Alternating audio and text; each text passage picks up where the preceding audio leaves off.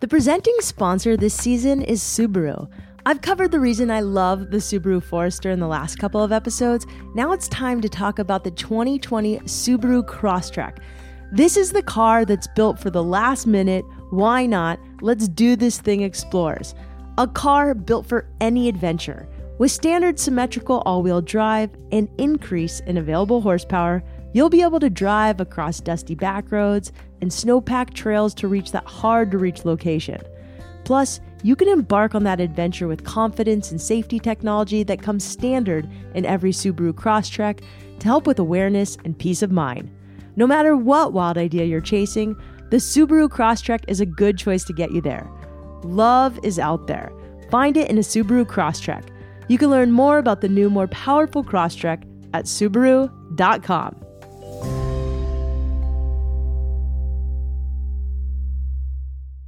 People often pronounce your brand wrong. Can you say it for me? It's called Fjällräven. Yeah, I'm not going to be able to do that. Give it a go. Fjällräven. Almost. Close. It tends to become Fjällräven. That's what I thought. Okay, Fjällräven. Yeah, there is no raven sound. It's räven. Fjällräven. Oh, good. Fjällräven. Can you do it one more time?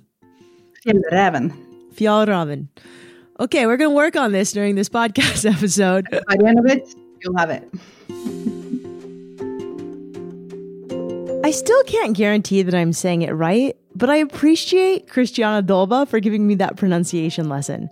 Christiane is the head of sustainability at Fjällräven Outdoor Apparel. Basically, she makes sure that Fjällräven continues to put environmental sustainability at the forefront of their business, and she's clearly doing a good job at it. In 2019, Christiane was named Businesswoman of the Year in the Swedish sports industry. She hopped on a call with me from Sweden to talk about how heritage and longevity inform how Fjällräven designs and manufactures their products. I'm Shelby Stanger, and this is Wild Ideas Worth Living. Christiane Dolva is from Norway, but she now lives in Sweden. A few years ago, she went back to Norway to visit her grandmother. On that trip, they shared a special moment, a moment that became a tangible reminder of the values that drive her sustainability work at Fjällräven. You have this great story that I thought we'd start out with about this jacket you have that your grandmother passed down to you. Tell me about this jacket and what makes it so special. And it's, of course, Fjällräven. Yeah, the grandma jacket. So my grandmother, she lives in Lillehammer in Norway. And about 5 years ago, I went home to visit her and she was like, Christiane, I have something for you. And she brought me into her closet and there she had like 3 items in there. It was like this really nice cape and I think it was even a fur coat. And then this Fjällräven jacket. Classic green. It's called Räven and it still is in our collection today. And she was like, I want you to have this. And she told me she bought that jacket in late 1970s and had worn it so much. And she was like, now, you work with Fjällräven, I want you to have it. That is so cool. Yeah. So what did she do in that jacket? Like, did she tell you about the adventures that jacket went on with her? Yeah. I mean, at first she was just like, I've used it so much, but I don't use it anymore now. And I think it's cool now that you work with Fjällräven that you could have it. But then as it grew on me, what happened was I kind of realized that this story is a lot more than just a hand-me-down jacket. Because when I started wearing it and I told this story, I realized that all of a sudden it kind of really symbolizes how we make things that last. And it's not just that it's still not falling apart or that it has a really like timeless design, because it looks basically the same as the current version that we have in our collection. But it's also the fact that she kept it, which is like this cool emotional longevity thing that we strive for in our products, making people actually want to keep it and use it year after year. So that's when I started asking her like about the stories that she had in it. So she was like, yeah, but I almost wore it like on a daily basis, which Norwegians tend to do. They wear a lot of outdoor clothing on a daily basis. But she was also like, yeah, I remember this time when you were really young and we were up in the mountains hiking. And so it definitely joined her in a lot of adventures and baked a lot of like emotional connection into it for me as well. I love that you said it baked emotional connection into it. So what kind of adventures are you taking it on? And it's so funny because I interviewed Cheryl Strayed, the woman who wrote the book Wild, and she's like, the Swedes and the Norwegians, like those women can hike like no one else. So what do you take your jacket on? That's true. I think actually that we tend to be outside a lot, probably because we also have so much nature just around the corner that we can, play around in. And, as a Norwegian, I tend to think that Norwegians are out even more than Swedes, but that's the friendly competition thing we have going. But for me, actually, it's become this really funny thing that I both wear it on the adventures I have in the forests that we have around Stockholm and out in the archipelago. But then it has also really joined me on a different type of adventures, which is, traveling the world, talking about sustainability. I always bring it because it is such a symbol of what we're striving to do. Even when I went to our suppliers, I went to the supplier of this particular fabric, the G1000 fabric that is in the jacket. And I told them the story of like, hey, look, this is your fabric that was, made into this garment in the 70s. And this is how it looks now. And it was kind of cool to see the reactions of those who've also kind of created the fabric and, make them understand that the things that we put so much time and effort and resources into making get to live a long life. That is so nice. It just kind of says also what kind of woman your grandma was. I mean, she must have been a pretty outdoorsy woman. Yep, she was. Not like outdoorsy, I guess, as maybe myself or some of us are today, where we're like deliberately outdoorsy and seek adventures, but totally, just naturally. Yeah, I mean, that was part of her growing up. They had this cabin, as a lot of Norwegians do, in the mountain, where she spent a lot of time, and also she lived for quite many years on a farm, which kind of makes you outdoorsy just by running a farm. So Christiane's grandmother might not have been the type of outdoor adventure woman we might imagine today, but her story is such a good reminder that there's no wrong way to be outside. And for Christiane too, ever since she was little, being outside has been a built-in part of her everyday life. Most of our listeners are based in the US, so maybe you could tell us what it was like to grow up in Norway and also what it's like in Sweden. Yeah. So I come from this small village called Lillehammer in Norway, which is kind of basically nowadays known for one thing, which is the Winter Olympics that they hosted in 94, which was kind of cool in itself because it's a really tiny village. I think they constructed the first roundabout in the city when we got the Olympics just because they needed that for traffic.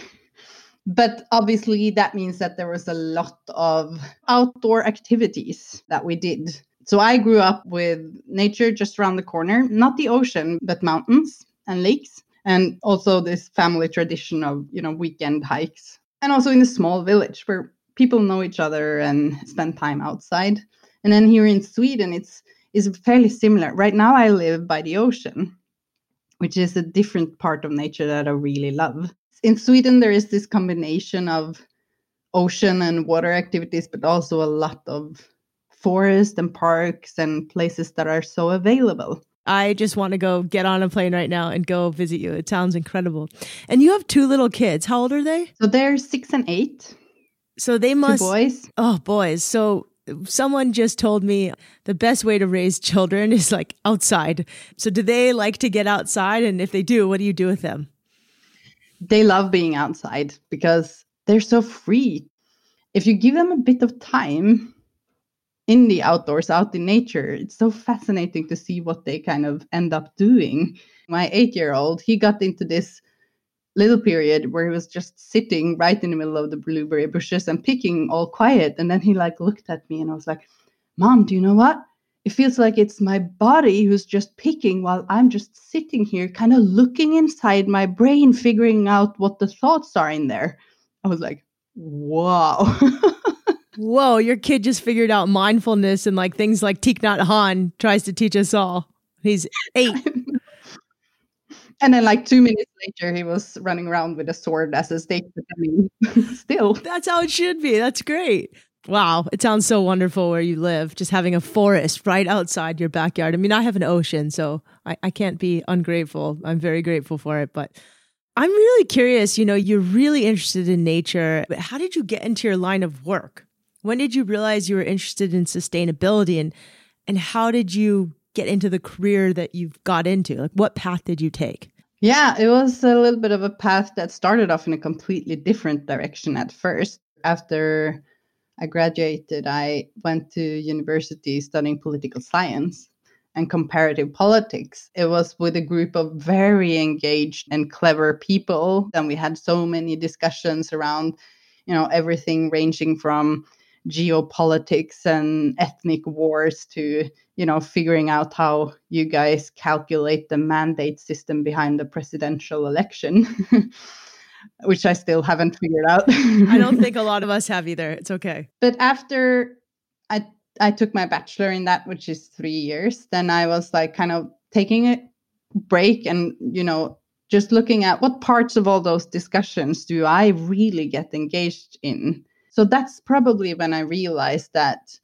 yeah, okay, if we start talking about the environment and sustainability, that's when I kind of want to join in on the discussions. So I kind of quickly found out that, yeah, how can companies contribute to like sustainable development? So that's where it started. And then I was a consultant for 6 years and I got some assignments within the outdoor industry. And that was like, I found home. It was literally like, can I do this? Can I like marry my passion for being outside in nature with my passion for making companies more sustainable?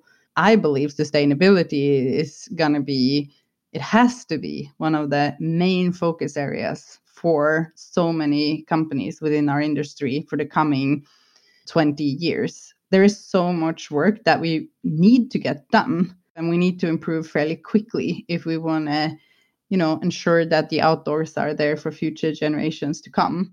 So I really found home when I landed in Fjällräven and started that work that I'm doing now.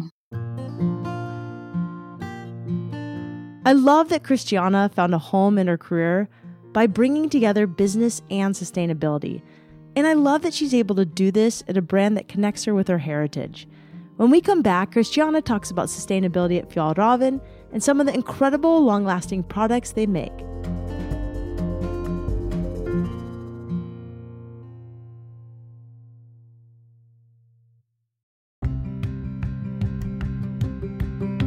It's a wild idea? Chasing bad weather to put products to the test. REI Co-op does just that. They design gear like jackets that can summit a mountain or bike through a downpour, all by getting out there themselves and using input from co-op members. REI Co-op makes sure too that their products align with their values. That means using recycled materials, applying the Blue Sign system, and partnering with fair trade certified factories whenever possible. Great outdoor experiences start with the right gear. Shop them at rei.com/co-op jackets. That's rei.com/co-op jackets.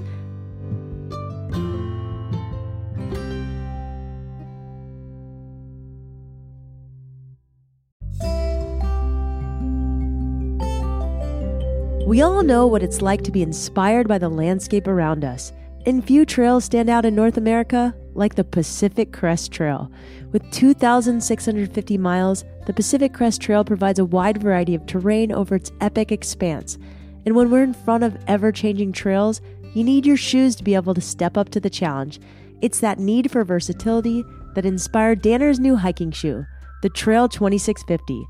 Built to move quickly and confidently through the terrain of your choosing, the Trail 2650 can easily fill the role of a lightweight hiker or a trainer.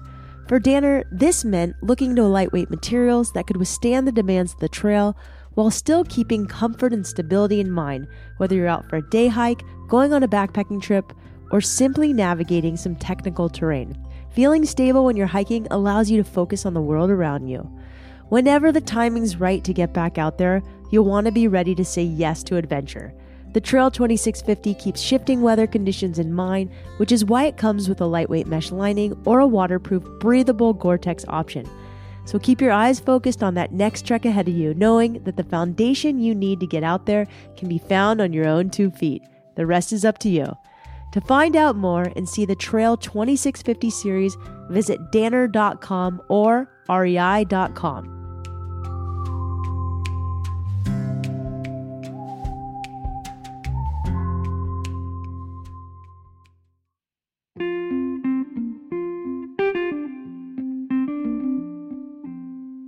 Working in the outdoor industry provides a totally unique experience and a constant reminder of how amazing our Earth is. But working in this industry also comes with a responsibility to take care of the outdoors. Fjällräven has been able to prioritize the planet while thriving as a company. Christiane talks about how Fjällräven does this, through everything from their business plan to their timeless designs. What does sustainability look like at Fjällräven? Which I'm still not saying right.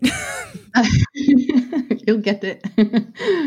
Well, sustainability at Fjällräven is not a sideshow. It's like truly, really embedded and integrated into the core of what we're doing. And we want to make long-lasting, timeless equipment. It's both how do we create sustainable growth, but how do we create sustainable products? How do we cater for events and experiences that are more sustainable? And it's also, a group of people now globally that are so passionate about these topics. Sometimes working as a consultant, I could feel like my job was, being enough in people's face so that they realized that they needed to think about sustainability. And at Fjällräven, it's a bit more me running when everyone else is also running and try to just ensure that we run in the right direction or in the same direction. That's awesome. You mentioned in a blog on the company website that you're excited about the innovation and technology that's redefining how companies look at sustainability. Can you give me some examples of what that looks like? Yeah, because I think, especially the word innovation is sometimes, or at least a few years back, I could sometimes feel that sustainability was more of the party pooper kind of thing that came in and said, no, we need to do less of this and less of that and cut down here and reduce here, which is necessary. But then also now with looking at, for example, new business models of how we can, run companies, not necessarily based on a linear develop and sell products. That is innovation that I find truly interesting. And then also looking at the textile industry in general, the level of innovation that is going on in material creation and in production processes, which is helped by new technologies and how we understand data and can measure progress and stuff. That is so exciting. That's one of the things I could probably, spend 210% of my time doing is researching what materials are better than others from a sustainability point of view. And it's really not black and white because it's so many different parameters that you look at. And then also, I think there is a lot of exciting things going on in what is my heart passion project of creating durable, long-lasting, timeless, grandma jackets. Yeah, talk to me about that, because it's one thing to create a product with material that's built to last, but how do you also make it look cool? Obviously the 70s are kind of in right now, so fitting that something in the 70s is still hot today, but that's challenging. How do you make timeless pieces built to last aesthetically and, materially? That's a really good question. I love that you pick up on that because the conversation around durability tends to stay with the physical properties of making something that can last for wear and tear. But it is a lot more than that because it doesn't matter if you make a jacket that can last for 35 years if the person who gets it grows tired of it the next season. And that's where the timeless design comes in. These are things that are very much integrated into what we call our design philosophy. It's about looking at simplicity, not adding anything unless it actually has a function. It's about looking at color choices and how you can make color choices that hopefully are more timeless. It's about having the guts not to necessarily follow short-term trends, but stick to your DNA. And I think it's also about functionality. We do create our products because we believe that we can create products that make an outdoor experience more comfortable or more enjoyable or have a seamless, nice experience with good equipment. If you own a product that has an aesthetic that is like simple and a color that's not necessarily, this season's trend color, and then it also has these great features functionality wise, that's all factors that I believe plays into creating those products that you just want to cling on to and keep on using. Yeah, I only asked that because, I love keeping old jackets, but I get tired of things because I'm a product of Southern California trends. Can't help myself sometimes. But I think that's natural. And I mean, we all, at least those of us in our part of the world, tend to purchase things at the spur of the moment. Those purchasing decisions are not necessarily driven by a thought that this I'm going to have and then hand down to my grandchild. It's obviously one of the more tricky ones. And I think that there's probably a dose of stuff that we don't really understand how it happens in it as well. So take, for example, the Konken backpack, the small square backpack with the red fox on it. I had 2 of those, and I gave one to the neighbor kids because they're tiny, and they will not wear it to school every single day. Mm. And that is so, to us, still fascinating because that was created in the 70s by our founder, who was reading this article about school children in Sweden suffering from back problems because everyone at the time was wearing these shoulder bags with their heavy school books in. So he literally, took one of these binders and started playing around with that shape of figuring out, a simple shape that will fit what you need to school, not making it too complicated, and created a Konken backpack. And there's definitely a simplicity to it, but obviously there are also elements to it, as why it's all over the world right now, that we ourselves also sometimes how did that happen? That is interesting. I'm glad you told me the story about that backpack because I see those backpacks everywhere. I mean, they're really well made, but so simple. And it all comes back to your grandma's jacket, made in the 70s, built to last, and it's getting a second life via you. Are you going to pass those down to your kids, that jacket? Yeah, I really hope so. I mean, I think obviously when a product has a journey that is that long, it becomes something more than just a jacket. To me right now, especially now when I can't really travel to Norway due to, the current situation with travel bans and stuff, it feels like I'm carrying a bit of my grandma with me when I wear it. And definitely, I hope that that jacket will, stay in the family. But I also hope that some of the newer products that I have from Fjällräven now are going to be the ones that my kids pick up when they get older and will be like, yeah, this is nice. Do you have any other examples of products that, like your grandma's jacket, that people have passed down for generations and just love? Yeah, we do. And we actually started collecting them now. How cool. Yeah, through Fjällräven heritage stories. I realized that if I'm on stage and tell the grandma jacket story, there is almost for certain, especially if I'm in a Scandinavian country, someone coming up to me afterwards and be like, I have one. It's from my uncle or from my grandmother or grandfather. So that happens on a personal level a lot. But then we also, once we started asking and looking around for it, we've had people sending products to us together with family photos and be like, I have this. There was this one children's coverall that we don't have in the collection anymore now that was purchased in Sweden and used by a child here. And then she moved to Australia. And now her children are using it in Australia. And there's a lot of those stories around.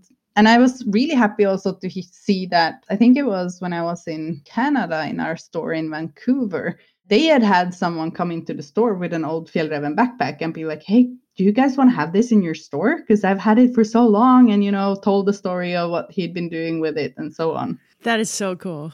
That's probably the one thing that makes me most proud of the work that we're doing above everything else.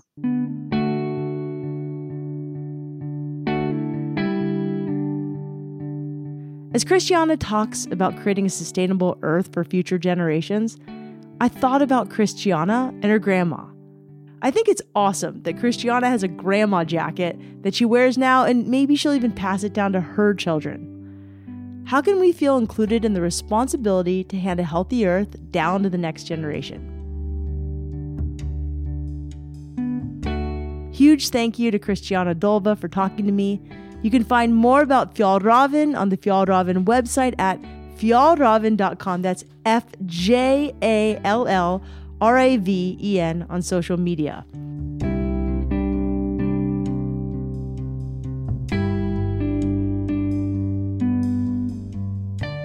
Wild Ideas Worth Living is part of the REI Podcast Network. It's hosted by me, Shelby Stanger, written and edited by Sylvia Thomas, and produced by Chelsea Davis. Our executive producers are Paolo Motola and Joe Crosby, and our presenting sponsor this season is Subaru. As always, I love it when you subscribe to this show, when you rate it, and review it wherever you listen. And remember, some of the best adventures often happen when you follow your wildest ideas.